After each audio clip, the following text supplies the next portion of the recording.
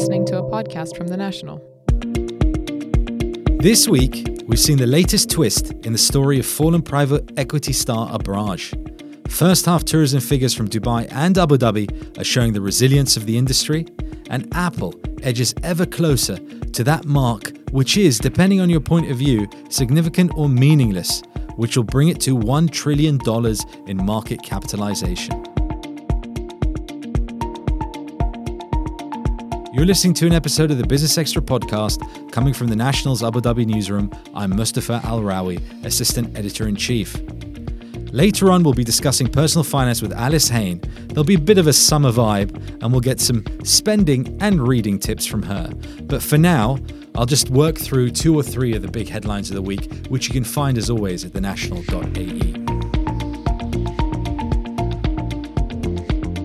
The founder of private equity firm Abraaj, Arif Naqvi, has been embroiled in another case over a bounce check to do with loans he took out to prop up his company.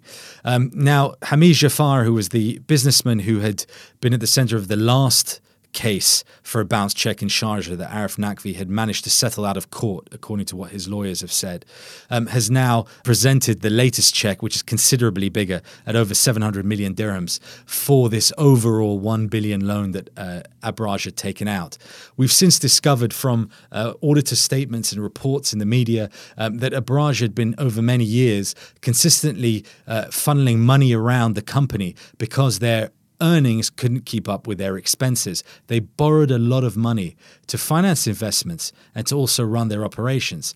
This seemed quite a different model to use, shall we say, in terms of private equity in the region. And although they had many, many investors, including international well-known names such as the Bill and Melinda Gates Foundation, that didn't quite mean that they were able to cover their expenses. They were quite lavish. They even funded an art prize. Arif Naqvi himself always made sure that Abraaj was seen. They had big investment conferences where they invited, they sort of heralded names of the finance industry as well. They really did kind of project a very strong brand for the region. And now that is significantly diminished, that brand, if it can ever be recovered.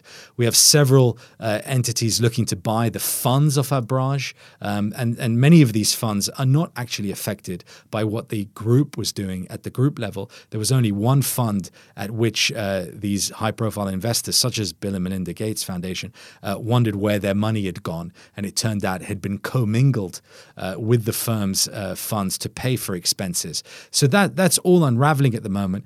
We've seen over the last few weeks many companies declare their exposure, on the whole, limited to Abraaj, much of it secured debt, which means that they shouldn't be going under. A couple of, not going under is probably dramatic, but they shouldn't be too adversely affected by Abraaj should it go under. It's definitely going to go into liquidation. We'll see what happens in terms of bankruptcy proceedings. There's kind of court stuff going on in the Cayman Islands, but it remains a fascinating story about this region, about the business scene in the Gulf and the wider UAE, about how governance, best good practice, and also essentially how we want to be viewed. There's been a lot of debate online about what Abraaj means for investment, for raising funds, particularly from outside of the region. Will there be less inclination to invest here? Will they create a vacuum? Will other players step in? Certainly there is a lot of appetite to get Abraaj's funds. They're invested in Africa, the Middle East, North Africa, Asia as well, Southeast Asia. They really were trying to grow a lot of small and medium-sized enterprises, particularly the medium-sized enterprises, into huge enterprises. They've been very successful in that regard for a long, long time. But it seems the personality of the founder is very much set the tone for Abraaj. They probably expanded too quickly. They perhaps, according to reports, operated, at perhaps not the most reasonable pace in terms of what they were trying to do. But it's also interesting that it's right now the biggest issues center around the founder, Arif Naqvi himself, who's not in the UAE at the moment. No one's quite sure where he is because he is subject to these charges for these bounce checks, which, if issued fraudulently, proven to be the case, can result in a jail term because that's the law at the moment. Now, most bounce checks these days are being treated not in such a way. There's usually a fine or some kind of settlement, but we're not talking about these kind of figures. Those are for several 100,000 dirhams at most. The first check that bounced was for almost 200 million dirhams. This one is for well over 700 million dirhams. It's huge amounts. And the person whose these checks were given to had lent money to Arif Naqvi himself, part of which was going to Abraj and part of it which was going to him. So he is kind of very much tied up in Abraj. And even though he's tried to distance himself from it, he's stepped down from running it. And I guess in some way hoping that Abraj could move forward. They've lost a lot of senior executives. Their reputation is very much tarnished. It's difficult to see where things are going to go from here. But certainly as a test case, as a kind of learning lesson, as much as to say that may sound cold to the real lives that are being affected by this, but certainly going forward, there will be reverberations and a big impact for the region when it comes to the Abraj story. But stay with the national.ae on that. We're very much covering that story and trying to bring you the latest news and developments on that side. Other big stories, as I mentioned, we had tourism figures out in the UAE from Abu Dhabi and Dubai for the first half. They're both telling the story of resilience. Abu Dhabi's on course for 2018 for 5.5 million visitors. Their growth rate in the first half was 5% ish year on year, which is good for them, showing that they are meeting their ambitions. Their big source markets, India, China, the Philippines. India was growing. Similarly in Dubai for the first half, India was the top source market, followed by Saudi Arabia and the United Kingdom. Indian numbers are growing, which is interesting for both Dubai and Abu Dhabi, even though they have slightly different top source markets. China was fourth for Dubai. Dubai had 8.1 million visitors in the first half. Their growth was flat. It's pretty resilient. We had a statement from IATA, which is the global aviation body, about passenger demand for the Middle East at the moment. They're saying growth in the first half of the year is kind of tailed off compared to 2017. So you talk about the challenges we're facing overall. They're saying there are, for global demand, factors that could dampen it include geopolitical tensions, the trade war, protectionism, and also we have the fact that rising costs. We'll talk a little bit later about how interest rates can benefit a saver, but rising interest rates can add cost to businesses. And you also have inflation elsewhere as well, rearing its head. And so rising costs in general could dampen passenger demand for aviation, for traveling, and that obviously affects tourism numbers. But both Dubai and Abu Dhabi, wider UAE, is showing that they're continuing to grow that very, very important industry, which bodes well for the rest of 2018 and as we head into 2019, which is good news. Let's leave the UAE for a while. Let's go global to the United States. On Wall Street, we had third quarter fiscal numbers from Apple. Now, why is this particularly important? It's because they are hurtling towards this sort of quasi-mythical mark of $1 trillion market capitalization. Does it even mean anything at the moment? But people love these lists. They love numbers. We haven't had a company that is approaching sort of country levels in that case, in terms of the size of them. Apple's third quarter showed that even though smartphone sales have kind of tailed off, they're charging more for their iPhones, which has actually helped their sales beat expectations. Their wearables division, interestingly, is doing well, but not the smartwatches, but the AirPods. They can't keep up with demand. Now, I love those things myself. I've seen a lot more professional footballers in the English Premier League using them, which means they're probably getting even more popular if all the Premier League players are after them. So, I mean, overall, we're seeing a plateau in demand for smartphones around the world, but Apple's managing to sort of move away from that. Their services are doing well. What are their services? Like iTunes, for example, doing very well. Apple Podcasts doing very well, riding the wave there. And when their shares hit $203, they're at $194 at the moment, they will be worth $1 trillion. Now, part of me suspects that the reason why, apart from sort of overall good sentiment for tech stocks, that Apple's been going this way is because they've been going through $100 billion share buyback plan, which kind of gives you a bit of confidence, right? If you're going to buy the shares, that the company's going to buy them back from you at some point. So I wonder how much that's had a part to play. But certainly it does begin to feel like, with all kinds of geopolitical tensions, not just affecting tourism potentially, but also stock market appetite, that maybe there might be a pause here. It might take a long time for us to actually hit the $1 trillion, even though we're very close right now for Apple with something like we're only, and I say only, sort of $30 or $40 billion away from it at the moment. But that's the way you talk about stock markets these days. Those are the numbers. That's the scale. More Business Extra in just a moment, but first allow me to tell you about the National's other podcasts. Beyond the Headlines takes a deeper dive into the biggest news from the week with a distinct Middle Eastern point of view. And Extra Time from our esteemed sports desk is the best place to chat about the English Premier League and more. Subscribe to both shows as well as this one on Apple Podcasts, or find us as always at thenational.ae. Alice Hayne, the National's personal finance editor, is here as promised. Alice, welcome back. Good to be back again, Mustafa. I'm going to pick up straight away on a conversation we had the last time you were on, which was related to summer spending. And there is a bit of a summer feeling today. You're going on your holidays soon. I'm going on my holidays soon. Separately, of course, both families. You're going Canada. I'm going UK. Is that right? That's right. So we had a debate last time where we talked about whether it was better when you were using a card abroad to pay in local currency or dirhams. Now, this is quite a complicated discussion because there are a lot of factors at play. Unsurprisingly, given the banks are involved, and they are absolutely amazing at separating us from our hard-earned cash, right, in more ways than one. But anyway, so we couldn't quite settle. If you're making that big purchase or even that little purchase, do you pay in dirhams when the merchant asks you or in local currency? And we're still not sure, are we? I mean, we'll walk us through it, but what are your thoughts at the moment? Not 100% sure. We're still trying to work it out to the point that we're actually going to get somebody to really delve into this while you and I are away. We're going to get somebody to look into it and kind of try and get a definitive answer for the readers.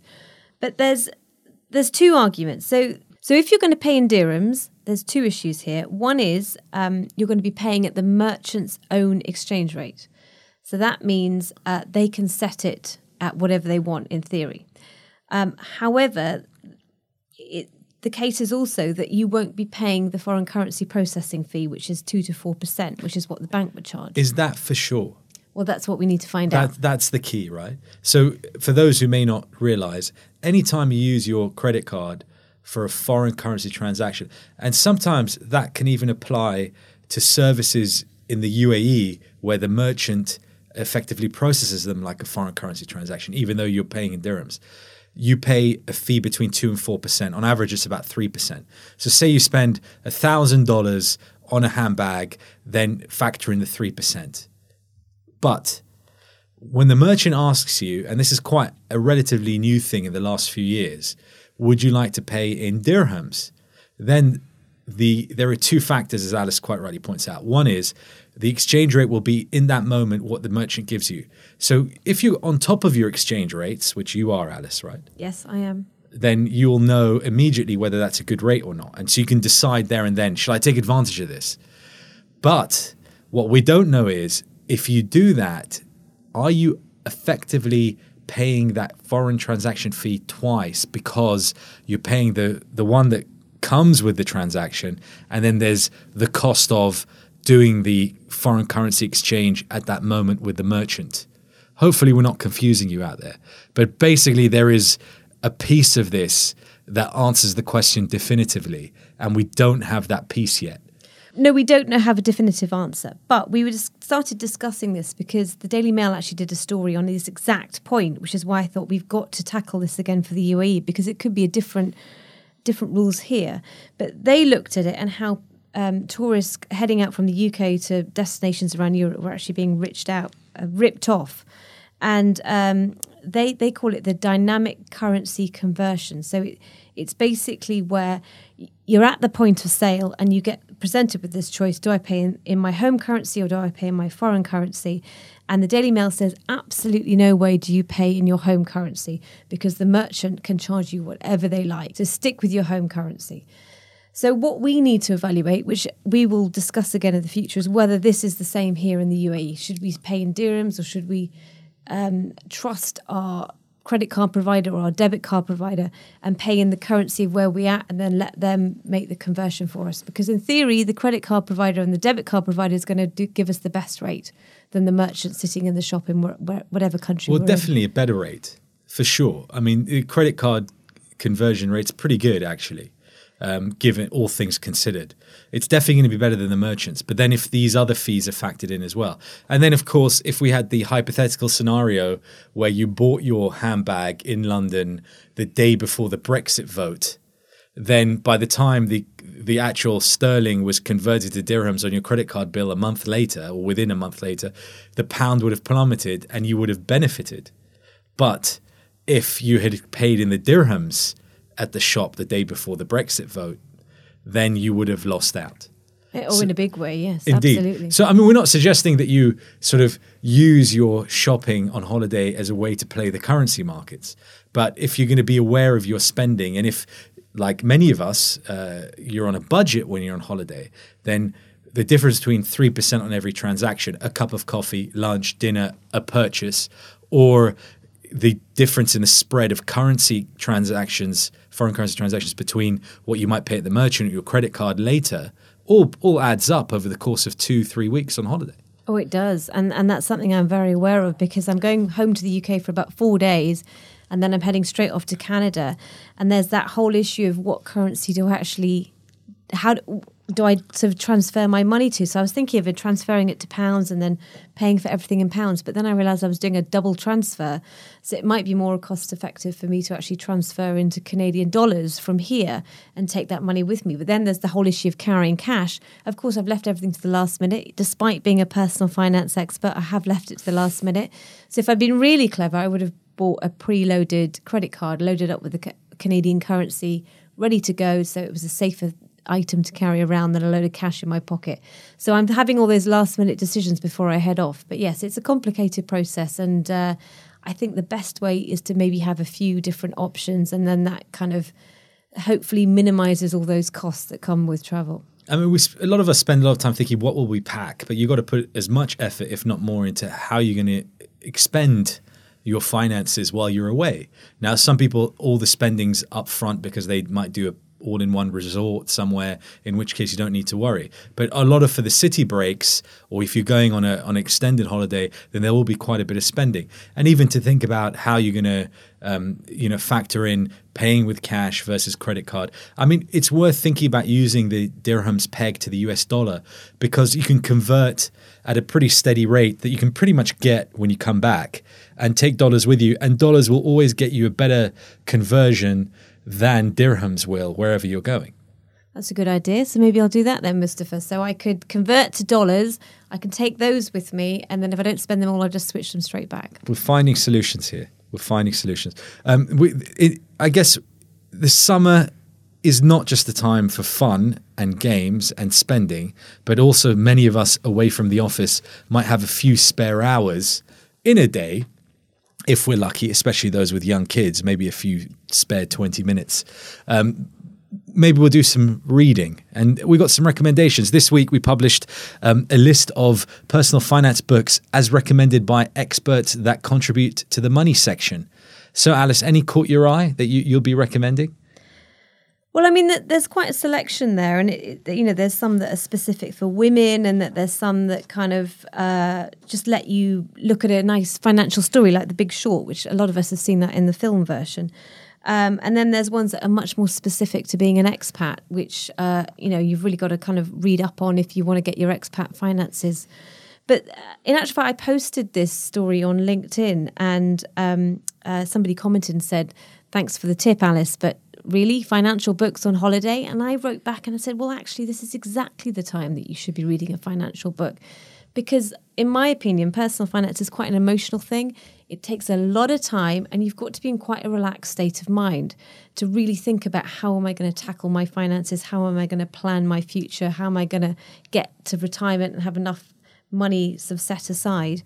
And if you're lying on a sun lounger, you can think a bit more freely, or if you're on a train, or however you like to take your holiday. And if you're reading a book that's going to give you a little bit of information, keep that brain ticking over while you're relaxing, but at the same time maybe steer you in the right direction, so you actually start thinking about your finances properly and come up with a good plan, then I think that's a good thing. I like the list of books. I saw, obviously, the Michael Lewis, The Big Short. He's a favorite writer of mine. There were a few others. There was the perennial one, which is Rich Dad, Poor Dad, was on there as well, which I forget the name of the author. But that one has been a bestseller for like 3 decades. What's his name? Who wrote it? Robert Kiyosaki. That's right. He does it. He always goes around the world doing talks about that. He does. He comes to the UAE as well. It's quite a good read. A lot of these are quite entertaining reads, these books. Go to thenational.ae to our money section to see the list of those, and hopefully you'll pick out something that's pretty good. But, as Alice quite rightly said, there's never a better time to kind of focus on your finances than when you feel relaxed, not under pressure. And usually on holiday, we feel like we've got a bit of extra cash, so maybe we aren't so stressed. And this might actually help you spend a bit less when you're on holiday. Well, it might do, yes, Possibly. because you might realise that you're overspending, and you might actually think, hold on a minute, do I need to buy that handbag that you mentioned, Mustafa? You might need to just rethink how you're spending, because you can still go on holiday on a budget. That I'm a member of quite a few personal finance forums, and one person who is striving to be financially independent said, I'm working hard on that journey. Should I bother going travelling? And I said, yes, of course you should travel. Yes, we need to live and plan for the future, but you've also got to live in the now. You've still got to go away and have some nice experiences. Otherwise, life is full of surprises and you might get knocked over tomorrow.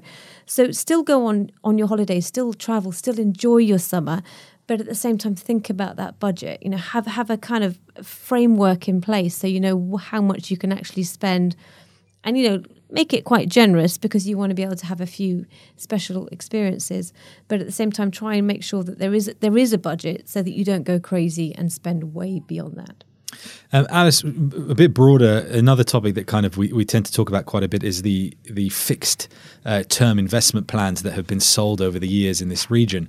They're very expensive, as we understand it. We've explained, we've reported at the National many times about the kind of these plans just aren't suitable anymore for our way of life. And we have a lot more options now given what's available online. But it's taking time for the industry to change. The big insurers who provide these plans aren't really allowing or promoting or really giving a lot of effort to selling alternatives for those that still want to have something structured.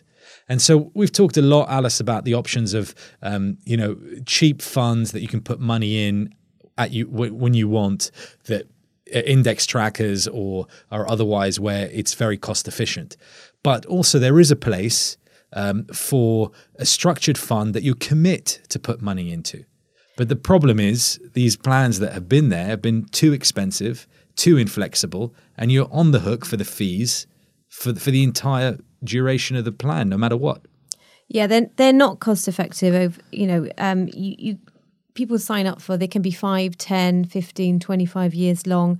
Once you're signed up, you're committed, and your fees over the course of the plan are actually quite expensive. So and there's layers of fees, and they're not entirely transparent about it. It's kind of layers and layers.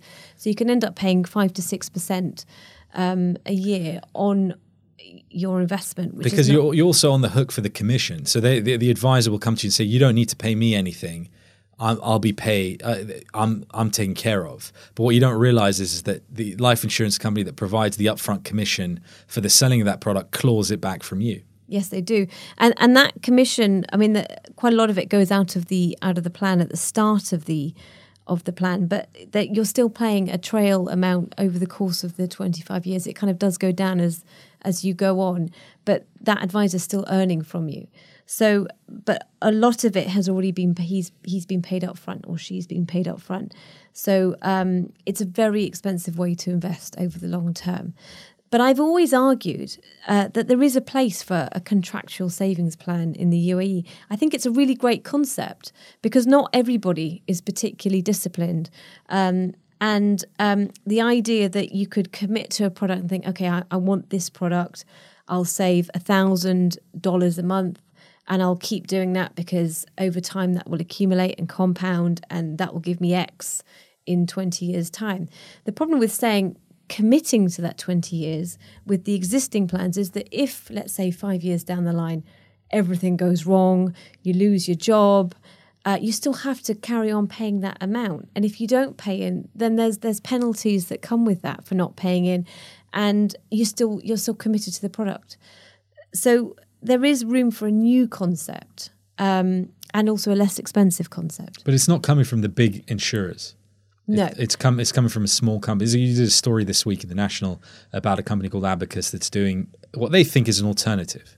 Yes, so they've created something called the 321 account, and they argue that it's very, very transparent. There's no lock-in period.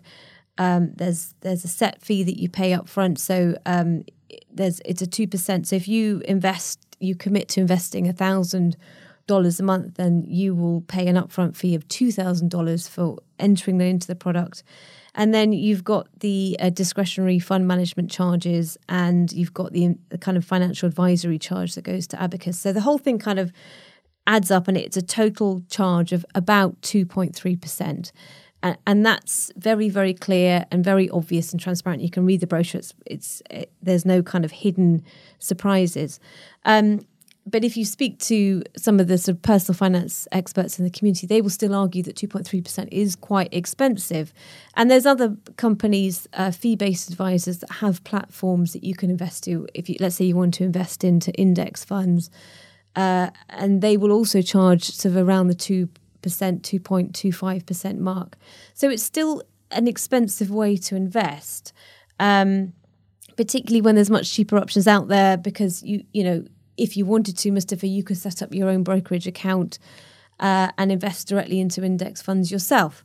But Abacus, they're doing it through a discretionary. They've tied up with a company called Brooks Macdonald, and they're a discretionary fund manager, and they pick all the funds that you invest into. So I think this works for a certain type of expat investor. So personally, it's not for me, because I do all my investments on my own. I make all the choices myself. But I always argue that not everybody has great financial knowledge, and not everybody wants to have great financial knowledge. And the best way I can compare that to is I go to the hairdresser once every 4 months. I have absolutely no interest in hair in between those 2 sessions, or those 4 sessions a year rather. And when I go to the hairdresser, I just trust that woman to cut my hair. She knows what the latest styles are. She knows what the colours are. She does it all. I walk away. I do not think about it in between. And a lot of people are like that with money. They want that same kind of, they want somebody who's going to just take care of it. They want someone who's going to do all the work for them. And look, I'll just pay you a little extra to make sure that happens. And so for that person who just hasn't got that interest, you could outsource that job to this financial advisory company, and in theory, it'll all get taken for you. Sadly, money, unlike hair, doesn't grow back when things go wrong. That's true. But take your point that there are different options for different people. Not everyone has the same desire or appetite. And I think in the end, that's what our coverage comes down to in all these conversations we've been having, is just be informed on what you want, who you want to be when it comes to money. More importantly, what are your goals, but also that there are plenty of options out there. Whatever you do need is just identify what that is. So it could be a more structured plan. It could be not structured at all, and a platform that allows you to put money in whenever you want. And equally, you might just want to put it under the bed. I mean, interest rates are rising. There could be a chance just to stick it in a high interest savings account over the next few years, and that could do just as well without doing much at the moment. Absolutely. And in actual fact, if you read The National on Monday, I believe we are going to be running a piece about the high interest savings accounts that are available in the UAE right now. I mean, your rates still not that amazing, but they're better. And if you are the cash, you like to stash your cash, then this could be an option for you. Particularly, let's say you're saving for a deposit for a house, rather than just putting it in your average bank account, you could put it into a slightly higher interest savings account. That's an option for you if you're quite risk averse. But I would always say, yeah, sure, have a portion of your investment stashed into cash, but make sure you're exploring other options out there as well. Alice Hayne, Personal Finance Editor at The National. Thanks again, and have a great holiday. Thank you very much. You too, Mustafa. Thank you. You've been listening to the Business Extra podcast. I'm Mustafa Al-Rawi, coming to you from our newsroom in Abu Dhabi. Do have a great week, and listen to us again next time.